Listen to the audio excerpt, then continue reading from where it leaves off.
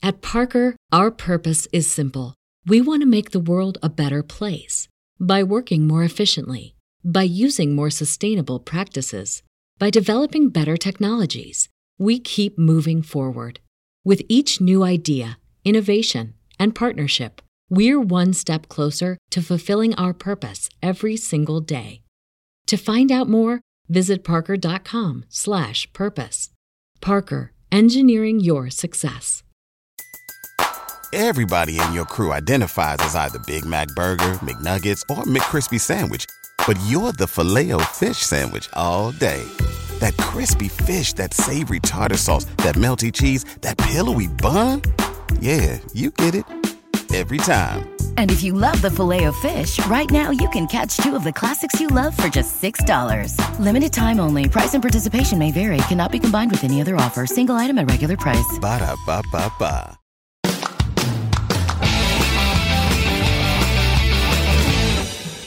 All right. Thanks again for joining me today. I am sitting down with the heavyweight champion of story, Rajiv, Nathan.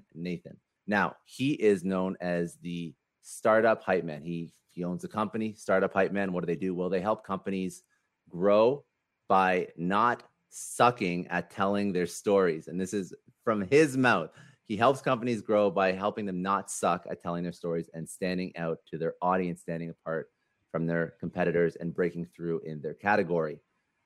He has been named the Agent of Change by Huffington Post. He's given a TED Talk. He's been featured in Inc., Forbes, and many other publications, on top of helping companies absolutely kill it in bringing their product to market, selling, and scaling. He's also a hip-hop artist, a yoga instructor, and he hosts his own podcast called Startup Hypeman, the podcast. And obviously, that's a plug, so go check out his podcast as well. So thanks for joining me. I'm excited to unpack this Rubik's Cube of personality and passions and side hustles and tell me how you got to. I love that. The Rubik's Cube. The Rubik's Cube of personality and side hustles and passions. Yeah. So maybe I can start by decoding that a little bit for you. Do it. And thanks for pouring through my all the background information on me. So while a lot of that stuff may seem like it's, potentially wait, he has this and that and the other, to me, the uniting force behind all of it is this deep rooted belief I have in the power of expression and this idea that I just think everyone deserves a voice. And I really believe, if we take the Simon Sinek start with why model, my why, I really think the fundamental reason I was put on this earth was to bring out more expression in the world, put more expression into the world, and help people find their voice. And so over the years, both consciously and subconsciously, the ways that I have worked on that, even before I knew I was doing it is through different forms of storytelling. And so all these things that I do professionally are all my different commitments to storytelling in the name of expression, in the name of giving a voice. So making music, right? Rap, that's telling story through song. With yoga, that's really, when I think about constructing a class, I think about it in the context or the construct of a story through physical postures and through whatever theme I choose to center the class around. And then, the majority of my time is spent with Startup Hypeman, which is literally helping companies find their voice and how they're going to communicate that to their customers, to investors, and to any stakeholders that matter. So the storytelling makes sense. It's sort of like your passion, your raison d'être. But let's unpack. So yes, you are very artistic. You love the ability to tell stories. You see the power in telling stories. Not everybody who raps or does yoga translates that into a career in helping companies scale or even in SaaS, right? So walk me through your career. What led you to what you're doing now? Yeah, well, so I got here, I'll kind of take you the reverse direction. So Immediately prior to Startup Hypeman, I was running my first business, which was called Idea Lemon. I had a co-founder for that, and we couldn't really get that off the ground. And what Idea Lemon was really helping individuals develop their personal brands. And the thing we focused on the most, and the thing I'd say we were the best at, was helping them figure out how do they communicate themselves at a personal level through their elevator pitch, right? Like your personal elevator pitch. What should that sound like when someone asks, what do you do? So that immediately preceded Startup Hypeman, and we had a lot of good strategies, but we just couldn't figure out a business model that was, that was going to make more money than it was burning. And so when that tanked, I got an opportunity to work with an incubator here in Chicago, because they wanted me to come in and help their entrepreneurs with their like demo day pitches. And so that was really like the start of Startup Hypeman. But I think the seeds for it were laid, unknowingly, the seeds for it were laid with Idea Lemon prior to that. And Idea Lemon started as a side project initially while I was working as a sales rep, as an account executive at a digital product agency. And what I did at that company, what we sold rather, was digital promotions for brands. So, I got experience selling to like Sears and Walgreens and some pretty big names, promotional content that they would put online to gather essentially like customer data for the most part. So think of like, usually if you're online and you see, or on your phone and you see like a scratch and win game that's branded by that has a brand behind it, or like a sweepstakes, or like a, hey, submit your photo into this contest. There's a good chance the company I was at was the technical arm and the creative arm behind bringing that to life. And so that's what we produced. And that company, which was called ePrize, rebranded to be called Hello World. That was my first job out of college, and in college I studied marketing. What and how did you understand the power of storytelling in sales? And the reason why I ask that is because I know a lot of people who sell who don't get storytelling. Probably most of your clients before they meet you, right? So not a lot of companies train on this well. I know that when I got into sales very early on in my career, I didn't really understand the power of storytelling and how that can really, influence a customer to come to a conclusion, as opposed to just listing off the features, advantages, benefits of the product, right? That's what you sort of default to, unfortunately, in a lot of sales organizations. So how did you come to this conclusion? So honestly, I think it came from like doing it poorly. Okay. So a couple of ways a couple of anecdotes I can share with that. When I was at that company, the digital company, I would spend a lot of my spare time just kind of like mocking up like what was our collateral.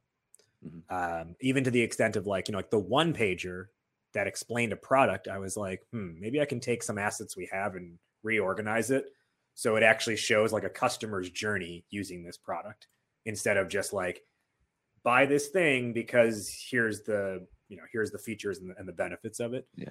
And I think the biggest kind of like, oh man, like this needs to change moment was, while I was there, I was the lead on an RFP that we got for what would have been, if we won the deal, it would have been the biggest deal in company history.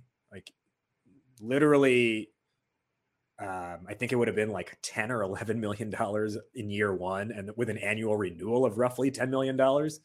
So, like, I don't know how big this agency was, but that's not a bad deal. Well, yeah, it was very sizable. And I will tell you, it was such a big deal that I remember my boss telling me, like, if we win this, we're going to have to sit down and like restructure your comp plan, because we might go out of business just paying you off. or you'd make so much money that you would literally never have to come in to work for the rest of the year. So that was how big it was. And it was with it was a major entertainment brand as well, like a worldwide entertainment brand. And we made it into the final three in the RFP, so they flew us out there to their headquarters, and we were at like their production studio. And we pitched their executive team, which included the executive producer of one of the most popular television programs of all time. And we had, I think it was an 1.5-hour meeting, and we spent an hour pitching. Like we went through our presentation with our proposed solution, and it was like, I thought we'd be like popping bottles by the end of it. And instead, like, we got to the end of the pitch, and that executive producer, you know, in Billy Madison, where he's like, where, you know, like he gives that long answer and he's like, we are all dumber for having, right? I can't remember the full speech. He was like, nothing that you said within that had any sort of relevance or value. We're all dumber for having listened to it. That's kind of what like he gave back to us. He gave us like 5-10 minute, just like chewing us out, being like, you got this wrong. You had this wrong. You didn't, you know, so, wow. And that really hurt because I was our team lead on that. And I didn't like think to, in the moment, say like, hey, we should restructure this presentation. But that was also my moment of being like, I need to figure this out. Yeah. And it's not like it was like a straight and narrow path from there of like, oh, my life's work is figuring out presentations. But I started to take storytelling more seriously from there through all the work that I was doing. And then that's kind of what led me to figuring out like, okay, how should we tell stories in a business setting and why does it matter? And really just how do your interactions change when you take it seriously and you tell a good story? That's a defining career moment that you had early on that sort of pushed you in this direction. And it makes sense to me why losing a $10 million deal that could quite literally change the structure of the company, change your comp plan. When you lose that, it hurts, especially when somebody chews you up, which doesn't happen often. That's not normal for us. Obviously, it's a very opinionated individual who you pitch to. Right. Yeah. Well, and I think that kind of shows the amount of influence and power that this person had, right? To know they could do that with like zero ramifications too. It's not good, but it's true. It's true. Okay. So that makes sense for me. So this is like you said, it's not a straight line, but I can see the framework was laid. You went into personal branding, but didn't work out so well. Not the great business model didn't, pan out. So now you are, startup hype man. What are you doing for companies? You're basically building out models for helping them in situations like you dealt with as, a younger sales rep. So walk me through, the business model and what you do with Startup Hype Man. Yeah. So it's, what you said in the beginning, I think was a good encapsulation of it, but it is really like, I'm helping companies not suck at how they communicate themselves so that they can close more deals, really like break through in their category. And then if you think of some of the long-term ramifications, your valuation increases, maybe you raise money along the way as well. Right. So in the sales and marketing setting, my approach there is this story stack process. So I'm sure you've heard of the phrase tech stack before, right? Every company has their tech stack. Well, very few companies have a story stack. And the story stack is the different layers of messaging that weave in and out of your sales process and that your marketing team uses as well. And in the story stack, what we focus on is your elevator pitch. We craft your company's manifesto. We look at your demo and we audit the demo to see how does this need to be reframed or redelivered to have more impact. We create your pitch deck and we look at where do we leverage that in the sales process. And we really let the pitch deck be like the defining representation of your story. And then there's some other elements as well that are added in there, like talking about customer success, things of that nature. But the idea is that the story stack then is the thing that your team gets trained up on, but then they go back and reference whenever they need to say, okay, what do I do in this situation? Or how do I think in this situation? It's what the marketing team is able to go and leverage to say, okay, what's our content strategy going to be? Well, let's start with the story stack and see what's the base message we're trying to get across in the first place. Hey, if we're going to put an ad out on social media, let's go back to the story stack and just look at what is that like lead message that we know we're going for here. Can I ask you something? Please. Can I ask you something? It's an interview. It's your show. I lost my train of thought. Why would a CEO or a CMO, VP marketing, VP sales not be doing this in-house? Why would they bring you? Good question. Yeah, it's a really good question. And sometimes the hesitation I'll face is, oh, we have a product marketer who's working on this stuff. Here's the challenge with doing it in-house. It's not impossible, but it's a really high uphill climb for most companies because they don't have a process for creating this stuff. They may hack it together over time incidentally, but they don't have a concrete step-by-step process to work through it. Oftentimes the internal resources are tied up with other things. So like if you think about a sales leader, are they going to commit the time to like figuring out the company's story when they have to get on and help close deals and manage reps pipeline, thing like that? The product marketer, which I would often say is like probably my biggest like competitor, quote unquote, is the internal product marketer, or them thinking the internal product marketer can do it. And I got a lot of love for the product marketers, and I love to work in collaboration with them. I think the challenge with them doing it on their own is their work is also pulled away from like figuring out like demand gen with webinars, right? And just like creating collateral. And overall, I would say most times people at the company, if it's the CEO, if it's the product marketer, if it's the head of sales, if it's the rep, they're so close to their own thing that they have forgotten what it's like to be the person who's coming to this fresh. And their customers are the people who are coming to it fresh. Maybe they're a little bit educated because they've done some research online, but they are like, it's really tough when you're so in the weeds. Yeah. And I call it the messaging treadmill. Actually, I probably should have led with that. But the idea is that like all these companies know it's important, but anytime they make an effort for it, they take 2 steps back, like they're on a treadmill, right? Just running in place. And in my conversations with probably, I'd say at this point over the years, like 400 or 500 entrepreneurs, the 3 most prevailing reasons for why it's difficult is they're either, as I said, too in the weeds to really get a clear look at this thing. Perhaps they're too technical minded, especially like, if the CEO who created the company and created the product, they know product, but they don't necessarily know communication, or they're just too distracted by the other day-to-day responsibilities. It's interesting because storytelling, messaging is probably one of the most important. My background is in sales and marketing, but heavily in sales. So one of the most important tools that you can use to sell a product, to demo a product.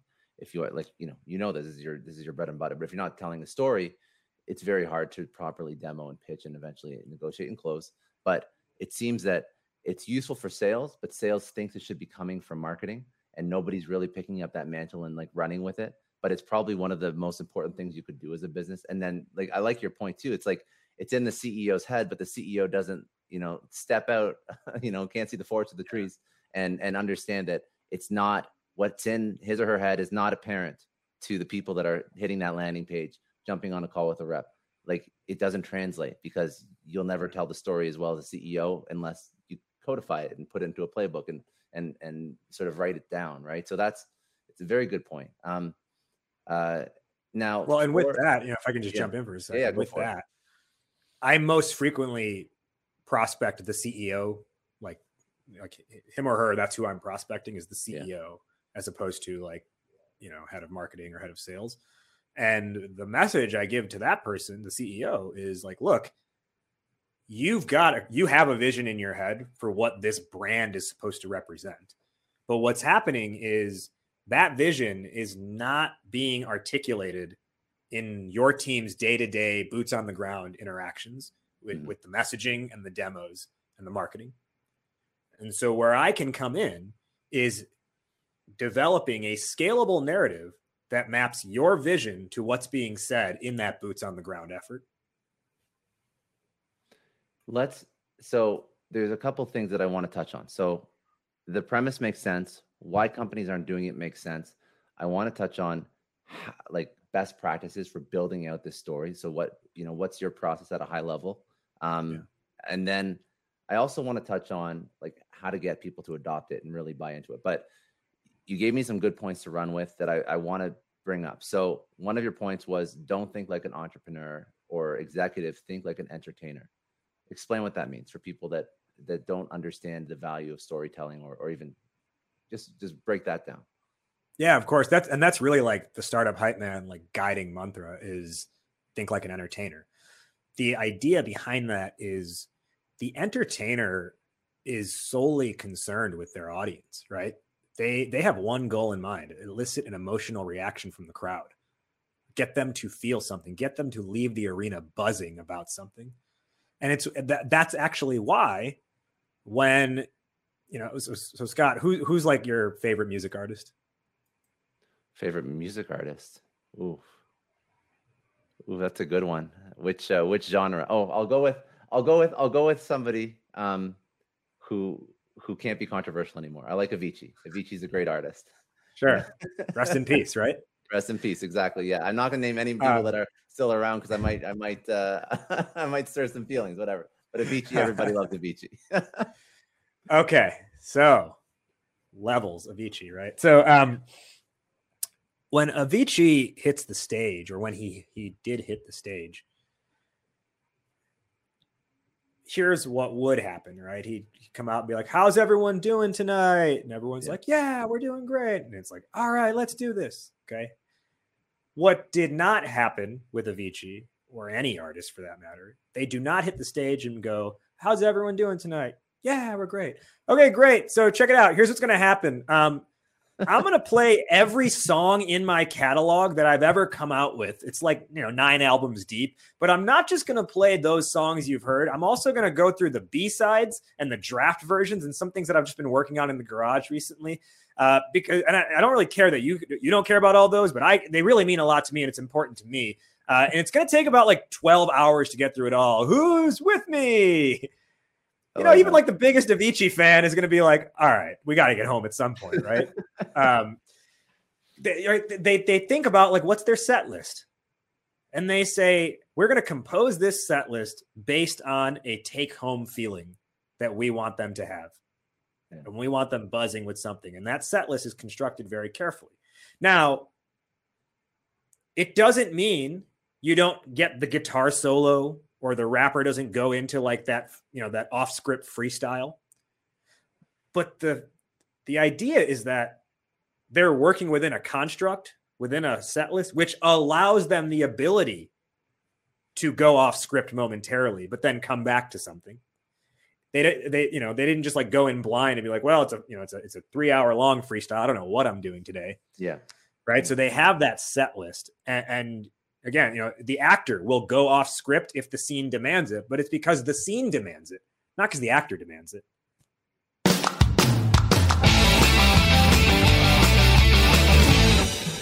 I just want to take a moment and thank the sponsor of our show, Vidyard. As a sales and marketing executive, I have used Vidyard, and I was super happy when they reached out. What is Vidyard? Vidyard is the easiest, most powerful video solution that allows you to create videos, host them ad-free, share them with others, and track their performance. You could be recording videos for sales or marketing campaigns. This is about connecting your business, humanizing your business, and reaching out to your customers or your prospects in a way that allows you to communicate a message that is meaningful, authentic, and human. I have implemented Vidyard, used it in my sales and marketing campaigns with my teams and myself. You put a face to your name with the video. You record your face, your screen, or both. It could be used for prospecting, follow-ups, product demos. You upload, you embed these videos into email campaigns, landing pages. You can include interactive elements to personalize the video, increase engagement, add call to actions, and then of course you have to measure, make sure it's working. It's integrated with analytics. You can see how the video impacts your revenue, your demos, your meetings booked, your conversions, your sales. Vidyard is a game changer. It is a magic bullet when creating sales or marketing campaigns that will allow you to grow your business. I'm a huge proponent of selling and marketing through video, so I'm extremely excited that Vidyard set this up. Now, what is this going to cost you to actually test this out? Absolutely nothing. Let me explain. So Vidyard set up a link for everybody listening to this podcast. Go to vidyard.com/Scott. If you go to vidyard.com/Scott, you can use Vidyard for free. They made this link. There's no promo code needed. Signing up is as easy as possible. Go to vidyard.com/Scott. You can use it completely free. Today, you can start using it, start integrating it into your sales or marketing or outreach strategy. And if you use this link, you will also get, as a bonus, their 2021 B2B Video Trends Guide that speaks about how to use video to grow your business. Vidyard has literally changed the game in terms of outreach, sales, and marketing. So do yourself a favor, especially because they're giving it to you for free. Hit that link, vidyard.com/Scott, and try it out.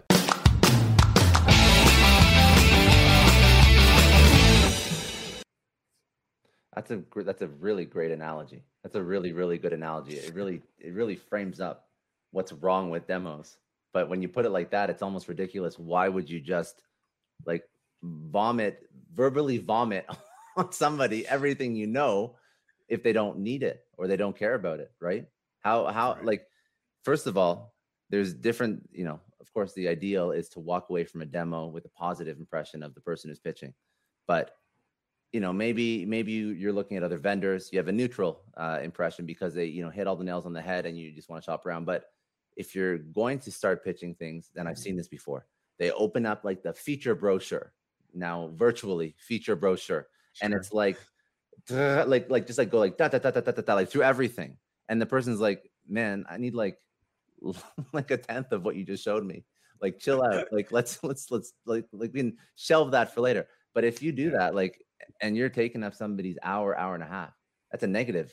They walk away with a negative impression. So not only could you not sell, but you could like jeopardize like your reputation as a sales rep, as a company, and really, really hurt chances of even, selling in the future to that person or that organization. So that's very important. So entertain, tailor the pitch, tailor the stuff that you're giving over, and like hyper personalize so that it's like specific for them, and that's it.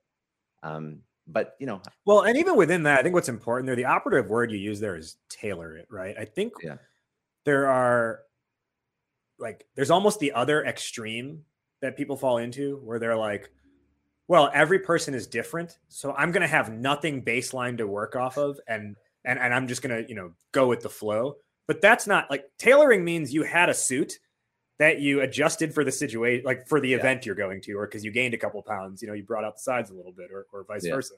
It doesn't mean you don't even have a suit or a dress to begin with. Yeah. It means you had some base clothing that you adjusted to the situation. And that's, I think, the other extremes people fall into is they don't even know what the starter clothing is, the starter material is, and then they're just doing everything on the fly. Yeah. Very smart.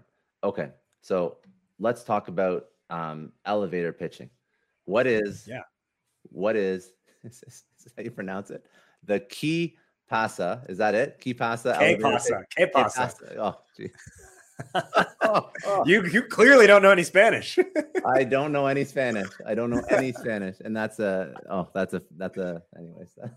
embarrassing. The K pasa elevator pitch framework.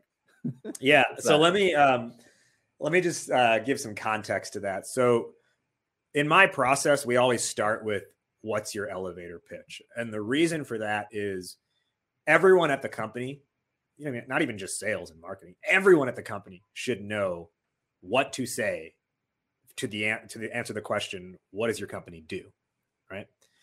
Most companies, everyone says something different. That should be a pretty unified front there. Like, that top line message about your company should be pretty unified. Yes, one rep may have a slight personality tweak to it versus another, but generally the message should be the same.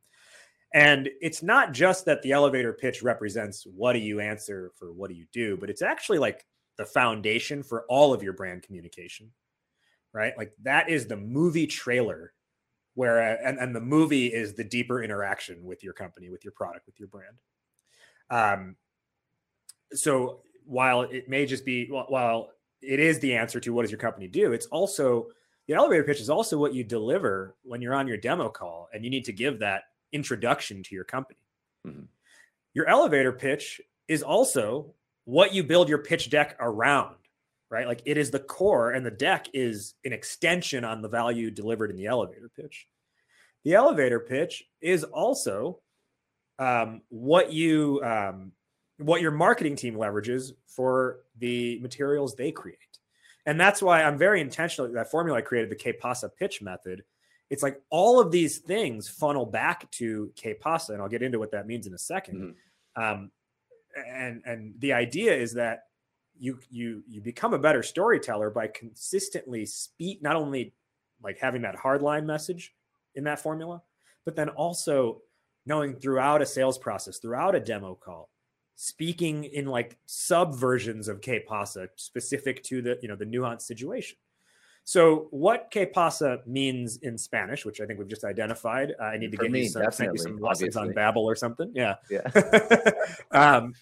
So que pasa in Spanish just means, it's like a colloquial way of saying like, what's up or what's happening. So like, hey, que pasa, amigo? It's what you'd say if someone like comes to hang out with you, right? Oh, what's up, man?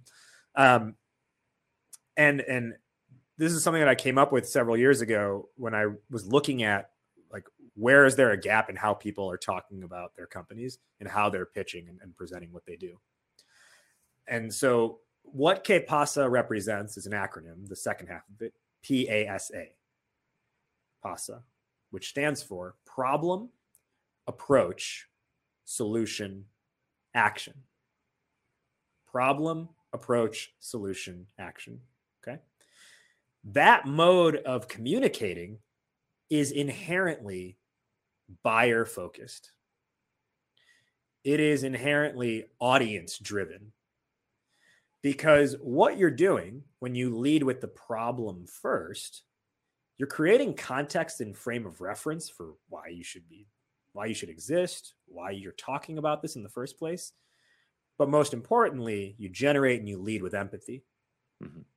I want to take a second and thank Indeed. They're a huge sponsor of the Success Story podcast. And as business leaders, we're all driven by the search for better. But when it comes to hiring, the best way to search for a candidate isn't to search at all.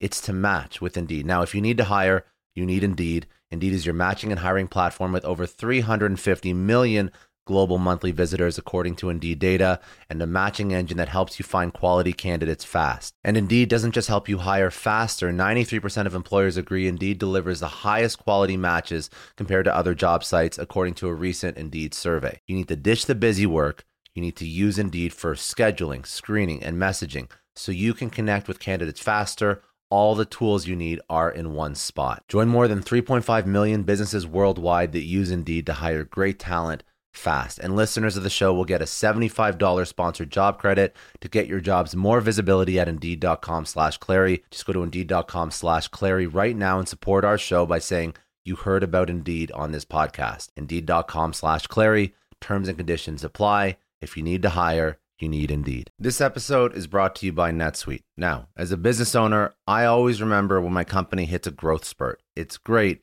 but then you realize that things start to break. Things are taking 3 times as long. Manual processes start to bury your team in paperwork and admin, and you really don't have one reliable source of data or truth to understand how healthy your business is. If this sounds familiar, you have to know 3 numbers. 37,000, that's how many businesses have upgraded to NetSuite, the #1 cloud financial system. 25, NetSuite turns 25 this year. That's 25 years streamlining accounting, inventory, HR, and more for growing companies.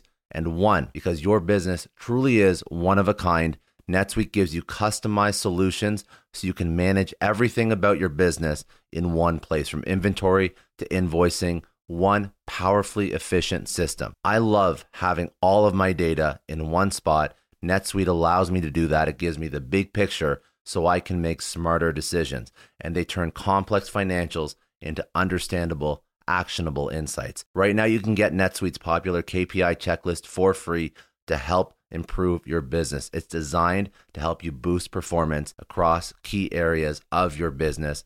Go to netsuite.com/ScottClary to download the checklist and see how one complete system can transform your growth. That's netsuite.com/ScottClary. Get more control in your business with NetSuite. Just a quick question. Have you ever had one of those oh no moments when you realize that you accidentally deleted a huge file? Or worse, your whole computer dies. I know I have. It's happened to me a lot, but don't sweat it. The sponsor of today's episode, Backblaze, they have your back. It is unlimited backups for all your Macs, your PCs, or even your whole company, and it's really affordable, under $100 a year. If you're running a business, they take the stress out of protecting everyone's data.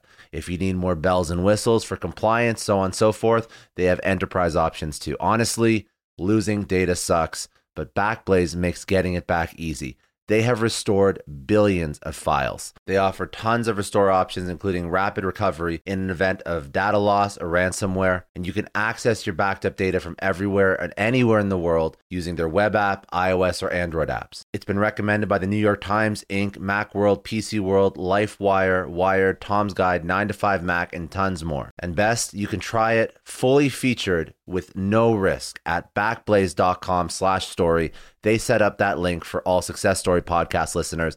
That is a no risk free trial at backblaze.com/story. Seriously, back up your stuff. I don't know about you, but the idea of being harassed, scammed, or even worse, all because somebody found my personal information online, that's terrifying. Our political opinions, our addresses, even stuff about our families, it's out there for anyone to grab. And did you know that data brokers are allowed to sell information on over 98% of Americans? It's scary stuff. That's why I've partnered with Delete Me. I personally use Delete Me. They're a big friend of the podcast because I put myself out there online. So safety is a huge concern. It's really scary how easy it is to find someone's details and information, but Delete Me creates a layer of protection that we all need. You tell Delete Me what you want gone, and they make it disappear from those sketchy data broker sites. And Delete Me doesn't stop. They constantly monitor the web to keep your information off those lists. It's like having a privacy watchdog that never sleeps. You need to take control of your data and keep your private life private by signing up for Delete Me. They're giving a special discount for all Success Story podcast listeners. Get 20% off your Delete Me plan when you go to joindeleteme.com/success and use promo code success at checkout. The only way to get 20% off is to go to joindeleteme.com/success and enter code success at checkout. joindeleteme.com/success. I want to thank Belay for sponsoring today's episode. They provide solutions that all of us need. They help us get back more of our time because time is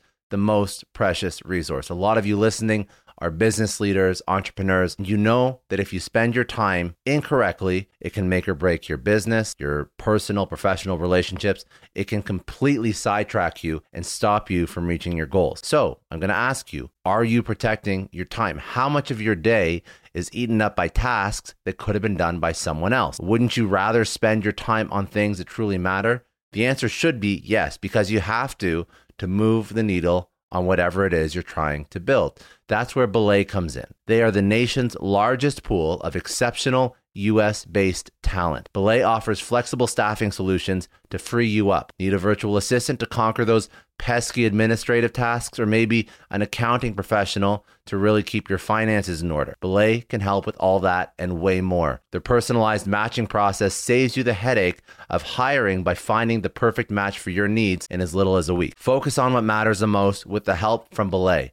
Text SUCCESS, that's SUCCESS, to 55123 to learn more and get started. As you're leading with empathy, then it makes sense why you have a solution for this thing. What I see most companies do, and honestly, it's oftentimes driven by the CEO accidentally, they'll jump immediately to solution. We have we have a SaaS AI platform that gives you the ROI on all of your digital spend. Right? They lead with solution first. We have a dashboard that does X, Y, and Z.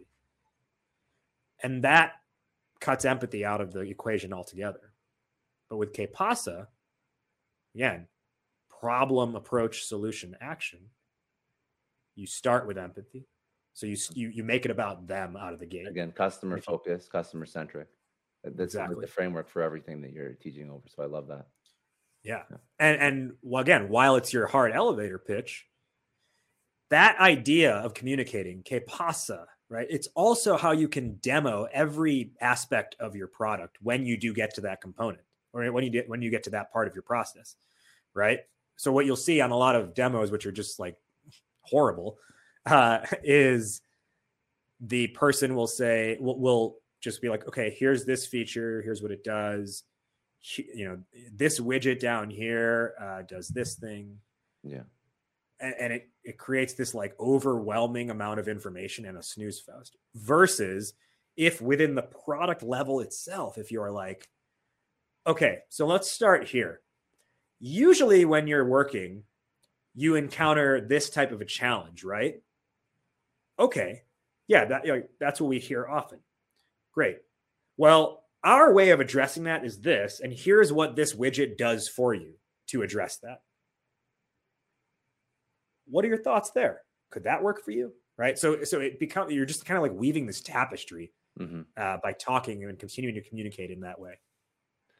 Now, what I like about this is it forces you by using so it is customer centric, customer focused, and it's still forcing you to be concise and succinct by building from an elevator pitch versus just because you can be customer focused and not have a true direction or be succinct or be concise. And I think that can confuse people when you're trying to create this like replicable message across sales and marketing.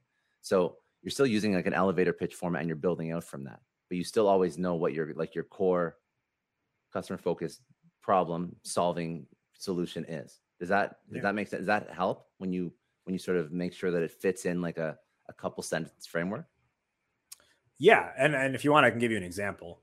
Yeah, for sure. Let's do it, because that would be very helpful, because I think that people don't focus so much on having an elevator pitch as much, because the concept or the premise of the elevator pitch, when it's explained to somebody, is very outdated, right? It's like the whole premise of, if you're in an elevator and you have, the 15 seconds to talk to a CEO, how are you going to pitch your product? Well, a sales rep is like, I have an hour all the time. Why would I ever have to worry about a 15-second elevator pitch? But that's not the point, right? It's to be succinct and to be able to deliver something and then expand on it. Yeah. Well, and that's why I believe, like, hey, if you can't get this right in 60 seconds, good luck getting it right in 60 minutes. Yeah. Right? So because 60 minutes will probably just be an hour of just confusion. Yeah. So one example of a company that I've worked with, and we use this to help them raise their Series A round, and they've since scaled the team, and then they leverage this formula for their customer stuff as well, but just modifying to the appropriate audience. It's a company called Fan Food. And when I first started working with them, I asked the CEO, Carson, I was like, okay, pitch me. And I have this on video. It's pretty funny. When I do workshops, I'll play it and people will be like, oh man, that was bad. So I'm like, okay, go. And he's like, all righty. So Fan Food is a live event, mobile ordering app for your concession food. The value add to the fan is less wait times, and the value add to the arena and the stadium is increased per cap revenue. Is that it? So it sounds and he ended by being like, "Is that it? Am I done?" Well, you should know, but it sounds very traditional, right? You focus on like every stakeholder in the transaction. Like, what are they getting out of it, really? Yeah. So, when he reframed it, or when you worked with him, I'm assuming it was sort of answering problems that somebody would have. But tell me what it was reframed. So from like the consumer side, what we came up with was, we used the K-PASA model, and the pitch became, as a diehard sports fan, there's nothing more frustrating than going to your favorite team's game and missing the big play because you were stuck waiting in line for a hot dog and beer. How relatable. Fan Food keeps you in the moment.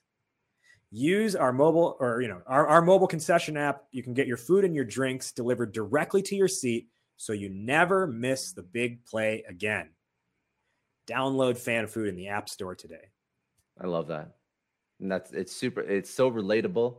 It's what everybody who isn't sitting in the 100s, who's sitting in the 200 or the 300 section, has to deal with. They don't have a little concierge bring you to a 100 level box.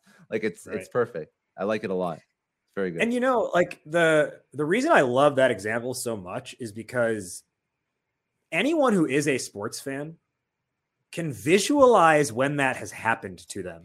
Yeah.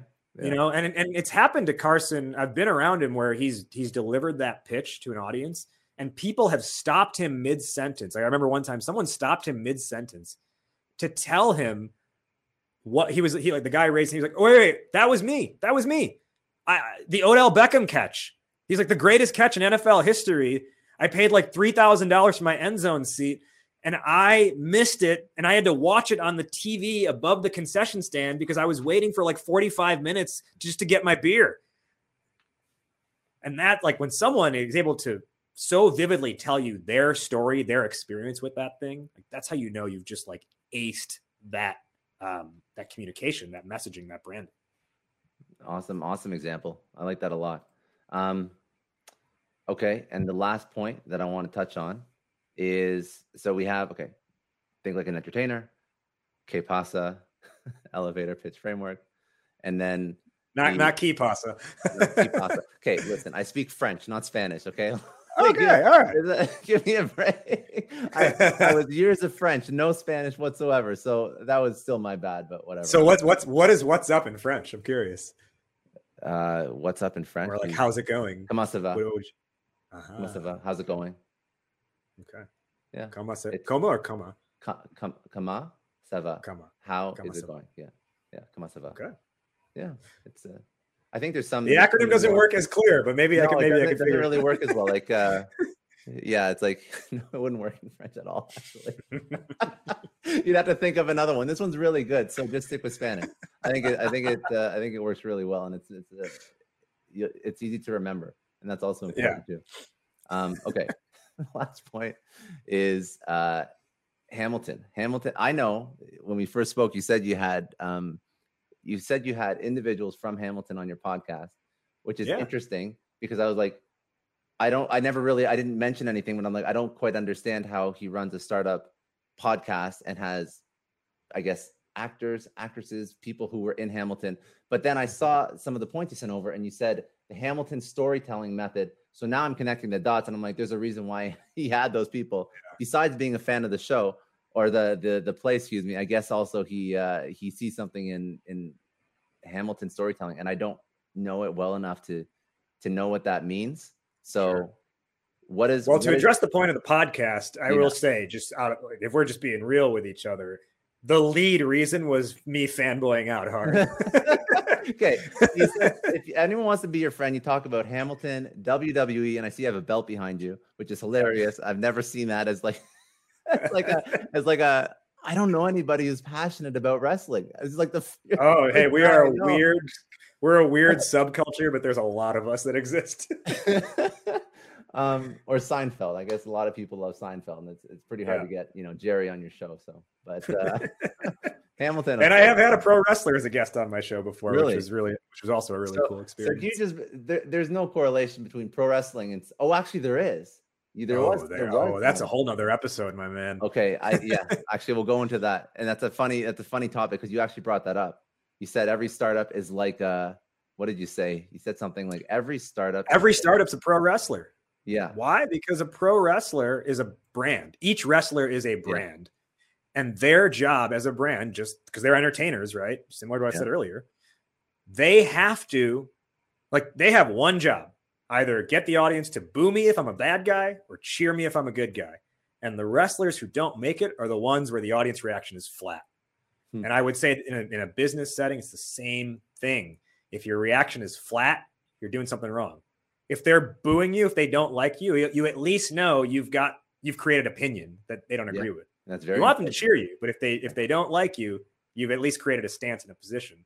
And I think in wrestling, everyone's vying for the championship belt, right? And just in business world and startup land, what's the championship? It's getting acquired. It's IPOing. It's exiting, right? Everyone's vying for that championship. It's the strangest analogy I've ever heard, but it's not wrong. So, all right. Hamilton storytelling method for winning sales decks. What does that mean? What is the Hamilton storytelling method? I haven't seen it yet. People that hear this, that have seen it, are probably like, what's wrong with you, Scott? And I've heard that from a lot of my friends and other people. It's on Disney Plus now. It's pretty easy to watch. Dude, I have Netflix. I have Prime. I have, what else? I have Hulu. I have some anime subscription that I don't even use. It's my girlfriend's. Like, I have too many subscription TV channels. I haven't gone into Disney Plus just because I figure, like, Apple TV, it's just too Disney much. Plus, is like, I don't need 6 subscription TV channels. I know. So I haven't watched The Mandalorian yet, which I'm actually very sad about that. So when I get Disney Plus for The Mandalorian, then I'll get Hamilton as well. Anyways. Yeah. So I think if you subscribe to Hulu, you get a discount on Disney Plus, just so you know. Is that true? I didn't know that. Yeah. Because when you get Disney Plus, you automatically get Hulu and like ESPN Plus with it. That's true. So anyways, so if you haven't seen it, I'm sure you've at least heard about it, right? And maybe you've heard a song or two in there, but here's the short version of it. And I will honestly say, like, this methodology is also a podcast episode in its own, and I've done webinars on it as well. If you look at the storytelling of Hamilton, I saw that and I was immediately taken by it. And then I studied it and said, hey, this works really well. And I think it's the best framework for putting together a presentation in your sales process. And the idea with Hamilton is essentially it's broken out into like 4 or 5 parts. You have the first thing they do is they give away the ending right out of the gate. So, you'll listen to it. It's not the biggest thing if I tell you this, but the show opens. Yeah, the show opens with Aaron Burr, who's Hamilton's character foil, and everything is in song. But his opening line, as the curtains open, is he says, "How does a bastard, orphan, son of a whore, and a Scotsman, dropped in the middle of a forgotten spot in the Caribbean by Providence, impoverished in squalor, grow up to be a hero and a scholar?" So like that's their thesis statement up front. They're like, hey, how does this guy who came from nothing go on to become an American legend? So that's what you're in for right away. Like that's what we're going to answer over the next 3 hours, essentially is what they're saying. And then the final line in that first song is Aaron Burr saying, "I'm the damn fool that shot him." Right? So they give away the ending right out of the gate. But even in so doing, people aren't like, well, I understand it now. I'm going to leave the theater. Instead, they're like, okay, I got to see how this comes together. I got to see how we're getting to that end point. And then as the play progresses, there are 3 duels that take place, like pistol duels. The first duel that takes place is between 2 relatively inconsequential characters. And the purpose of that duel is to explain to you what dueling culture was like in 1700s America. And they literally talk about like honor culture and like, hey, like this thing was like, it was kind of outlawed, but it was also legal in some places and it had rules about it. And it was all about defending your honor. So they lay out like hey, here's what the world was. And so you buy into the idea of, okay, that's the world. That's what 1700s America was like. Next, they have a second duel where someone you're emotionally attached to dies. And you see that there's real impact from a duel. So you understand the rules of the game first. You understand what the world is. You agree to that world. Then you say, hey, there's impact when things go down, which takes you to the final duel you're anticipating by this point because of the buildup, right? Because of the tension along the way. And because Aaron Burr said at the beginning, "I'm the damn fool that shot him." Guess what happens at the end? Aaron Burr, Alexander Hamilton get into a pistol duel, and Aaron Burr is the damn fool who shoots him. But rather than leaving the theater being like, oh my God, I can't believe he would die, or being like, I can't believe the vice president would shoot someone, instead, you are leaving reflecting about and talking with your friends who you came with about the life and the legacy of Hamilton. Which, if we go back to that opening lyric, what did they ask? How does someone who came from nothing build this legacy, this great legacy? What do we leave the theater with? We talk about his legacy. And so that format of storytelling is the same thing we can follow in principle when we create presentations, because what do most presentations look like? Slide 1 is like, here's a photo of our headquarters and we have offices in 6 locations around the world. Slide 2 is, here's our NASCAR slide. Here's all the logos of clients we've worked with. And that's why you should trust us. And then slide 3 is, here's our product. And then slide 4 is like, here's our executive leadership who has a combined 400 years of experience somehow. And that's why we're amazing.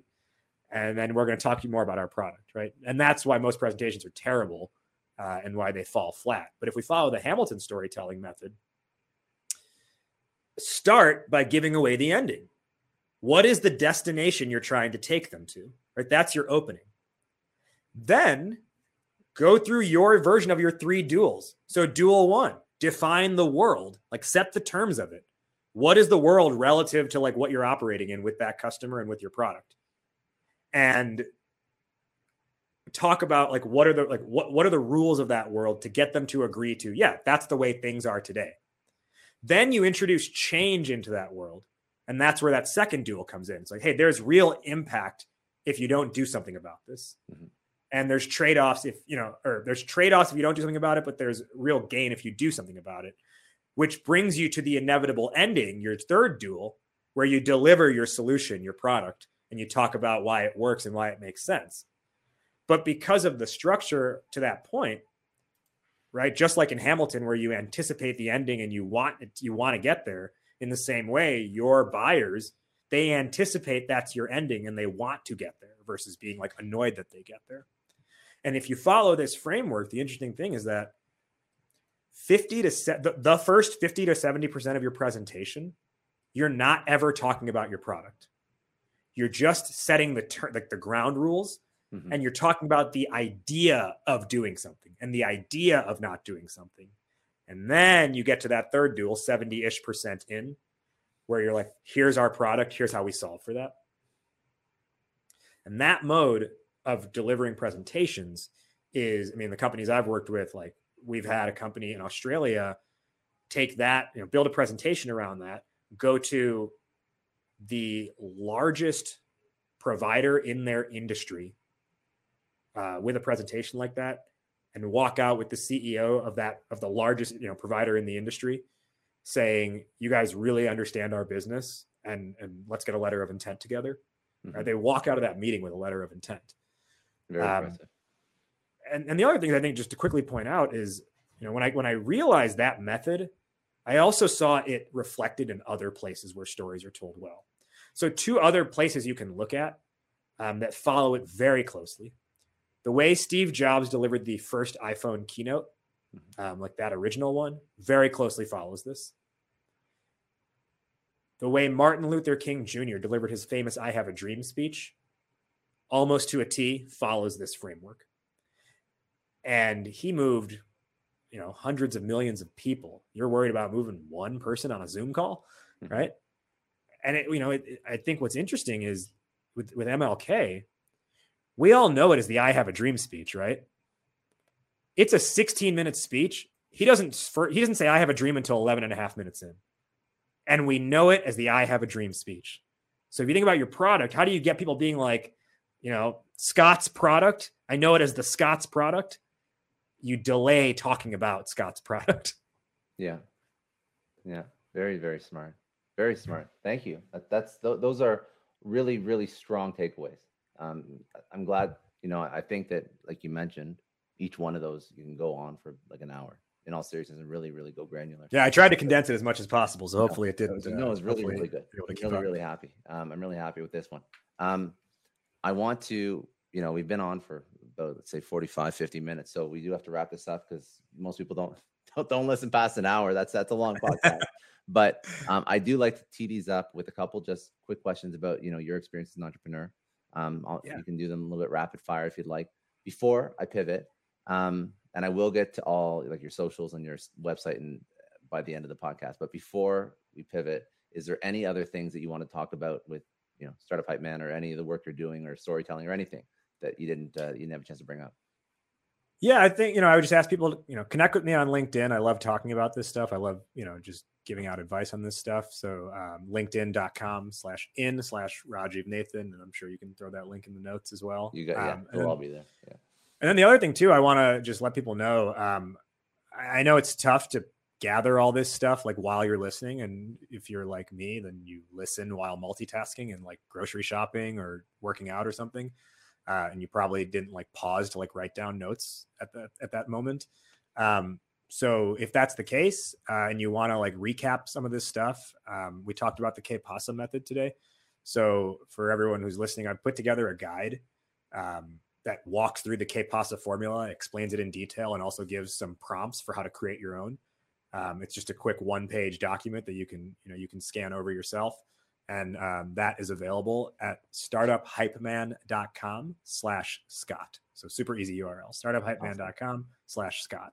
And I'll link that in the show notes too. So that's awesome. Yeah. Thank you for I didn't even realize you put together a custom URL. So I appreciate that for you. That's good. I got you, man. No, I don't ask because some people are lazy and they don't feel like doing it, but like that's useful. That's very useful.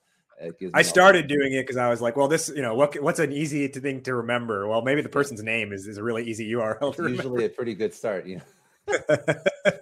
Okay. So a couple rapid fire, just as an entrepreneur, career advice for somebody who wants to pursue a career similar to yours, consulting, or acting as an agency, I guess. Career advice for someone who wants to pursue something like consulting or starting an agency. Really emphasize and prioritize learning. Be willing to go outside of conventional methods to learn, like look at unconventional resources like I have, and be willing to challenge your own knowledge. So one of the things that I think annoys me about like the, whatever you want to call it, the subject matter expert world is people come up with something, but then they become known for that. And so they can never challenge that thing. And so I would just say like, my stuff, like these are frameworks I've come up with, but I also am constantly like pressure testing it to see like, does this still work? Do I need to make changes to this? Right. So just be willing to challenge your own knowledge. And I would add on something to that. I think that's an incredibly smart thing to advise someone. If you are learning from somebody who doesn't challenge their own knowledge, don't learn from them. Find somebody else, because if they're not able to look inside and to have a little bit of self-awareness that there's other options out there, or maybe it's outdated, or maybe they're off, or maybe it's not as good as it could be, and they're just preaching that they're the only way, especially in the subject matter expert thought leader space. I would steer clear of them, because nobody who I've ever had as a mentor has ever said, who's actually helped me, has ever said, my way is the only way to do it. In fact, a good mentor tries to teach you how to learn for yourself. I think that's probably the most useful thing you take away from a mentor. Okay. One myth about demos or sales that you'd like to debunk. A prevalent myth that you see happen a lot. It could be a really bad habit. Yeah, that the purpose of a demo is to show them your product. Good one. I would challenge everyone, go as long as possible in your call without showing your product, and show as little of it as possible. See where that gets you. Good one. A lesson that you would tell your younger self. Whew. Remove your ego. Good. Very good one. Very good one. And a resource or resources that you would suggest people go check out that have helped you. Well, like watch Hamilton. I feel a little victimized here. Take Spanish. No, that would be victimizing you if that was my next advice. One of my favorite books, and it only came out a couple years ago, and I've gotten to know the author since then. He's awesome. His name is Todd Capone, but he wrote a book called The Transparency Sale. And he did a whole lot of research, and it's a whole book on how the more transparent you can be throughout your sales process, the better results you will have. To the extent where like he advises, like if you actually lead with your flaws or your disadvantages, you'll have more success because you're able to be real with people. So that's one resource. And then another, just from like a kind of like a growth or development standpoint, is the book Shoe Dog by Phil Knight, the founder of Nike. And it's like his memoir about his journey of starting Nike. I read that book at a time when I really needed it in my life. It was a major pick-me-up. And it impacted me so much. I actually wrote Phil Knight a letter afterwards, just thanking him. And I got a letter back, which is so crazy. I have it framed. You can't see it in the screen, but I have it framed at the bottom of this bookshelf. But that's how much it moved me, that for the first time in my life, I wrote the author of a book to say, hey, this really impacted me. One thing, just a point on that book, if you ever think that you've screwed up in life, go read that book, because you realize you haven't done shit. And that's what I'm saying, man. It hit me like really when I needed it, because I was like, oh my God, I think my problems I'm facing right now are bad. I don't have Adidas sending the US government against me. Yeah. I think he took out loans for payroll. Like he did a whole bunch of, like he had a rough time. So just, it's and you know, crazy. It was almost like, it wasn't until like they finally went public did he ever feel like comfortable with, like he always felt like tomorrow could have been the day Nike dies, you know? Yeah. No, that's a good book. He has a really, really interesting story. Okay. And last question, what does success mean for you? Can I give a joke answer first? And it's the way Jay-Z says it in the lyric of one of his songs. Can I swear? Yeah. It's fine. So Jay-Z, in one of his lyrics, he says, I used to give a fuck. Now I give a fuck less. What do I think of success? It sucks. Too much stress. That's actually, you know, that's probably truer it's probably truer than most answers, but like that's if you're epitome of success, you know, more money, more problems, right? We're gonna right. No, I mean, I think for me, success really is being able to, and I won't even say I am successful yet. I think I'm in the process, but I really think the idea of success is being able to be proud of the work you're doing and be proud of the journey that you have been on to get there. Because I don't think you can value success without having gone through a journey of some kind, right? If it's just handed to you, you place zero emphasis or value on it. So it's knowing you went through the process and the struggle and the path to get there. Good. It's a great question. Well, it's the name of the podcast, but I do like the question as well. Because everybody's answer is different. Like success means so many different things. And what I'm happy with is, out of all the people that I've ever interviewed, the answer is never monetary, ever. It's more free time. It's being fulfilled. It's enjoying the journey. There's a lot of different answers, but it's always like, it makes you think about, you know, I would consider to most people who are starting in their career, you are quite successful, and there's levels of success beyond you and whatnot, but it doesn't really matter, because you see that at every level of success, the thing that people value the most is actually not the money, because I'm sure, you know, you see byproduct. It's just a byproduct. And the journey, I like that you brought up the journey, just because the journey is so important, because I don't think maybe you can have success without enjoying the journey, but my God, you're not going to have a good life. Like, you won't have a good life. You have to have ups and downs, and you have to enjoy the journey. You have to enjoy the process. Because if you try and rush it, it's just going to be hell. In all seriousness, like, nothing good comes from rushing success and not enjoying the journey. Okay, most important, you dropped a couple links before, but your social, LinkedIn, you have your website, but are there other places people can go and connect with you, reach out to you? Yeah, if you're on Instagram, which a lot of people are, at Startup Hypeman, we post a lot of our podcast content there, and then just some other like advice stuff. And if you want to just keep in touch with me personally as well, at RajNATION, RAJ Nation. I don't really use Twitter at all. I haven't really used Twitter in like 3 years, so I have an account, but like I would say, instead of following me on there, follow me on Instagram.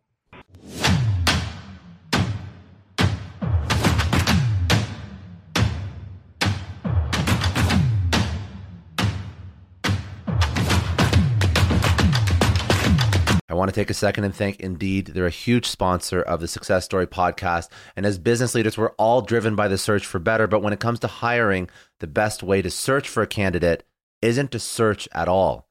It's to match with Indeed. Now, if you need to hire, you need Indeed. Indeed is your matching and hiring platform with over 350 million global monthly visitors, according to Indeed data, and a matching engine that helps you find quality candidates fast. And Indeed doesn't just help you hire faster. 93% of employers agree Indeed delivers the highest quality matches compared to other job sites, according to a recent Indeed survey. You need to ditch the busy work.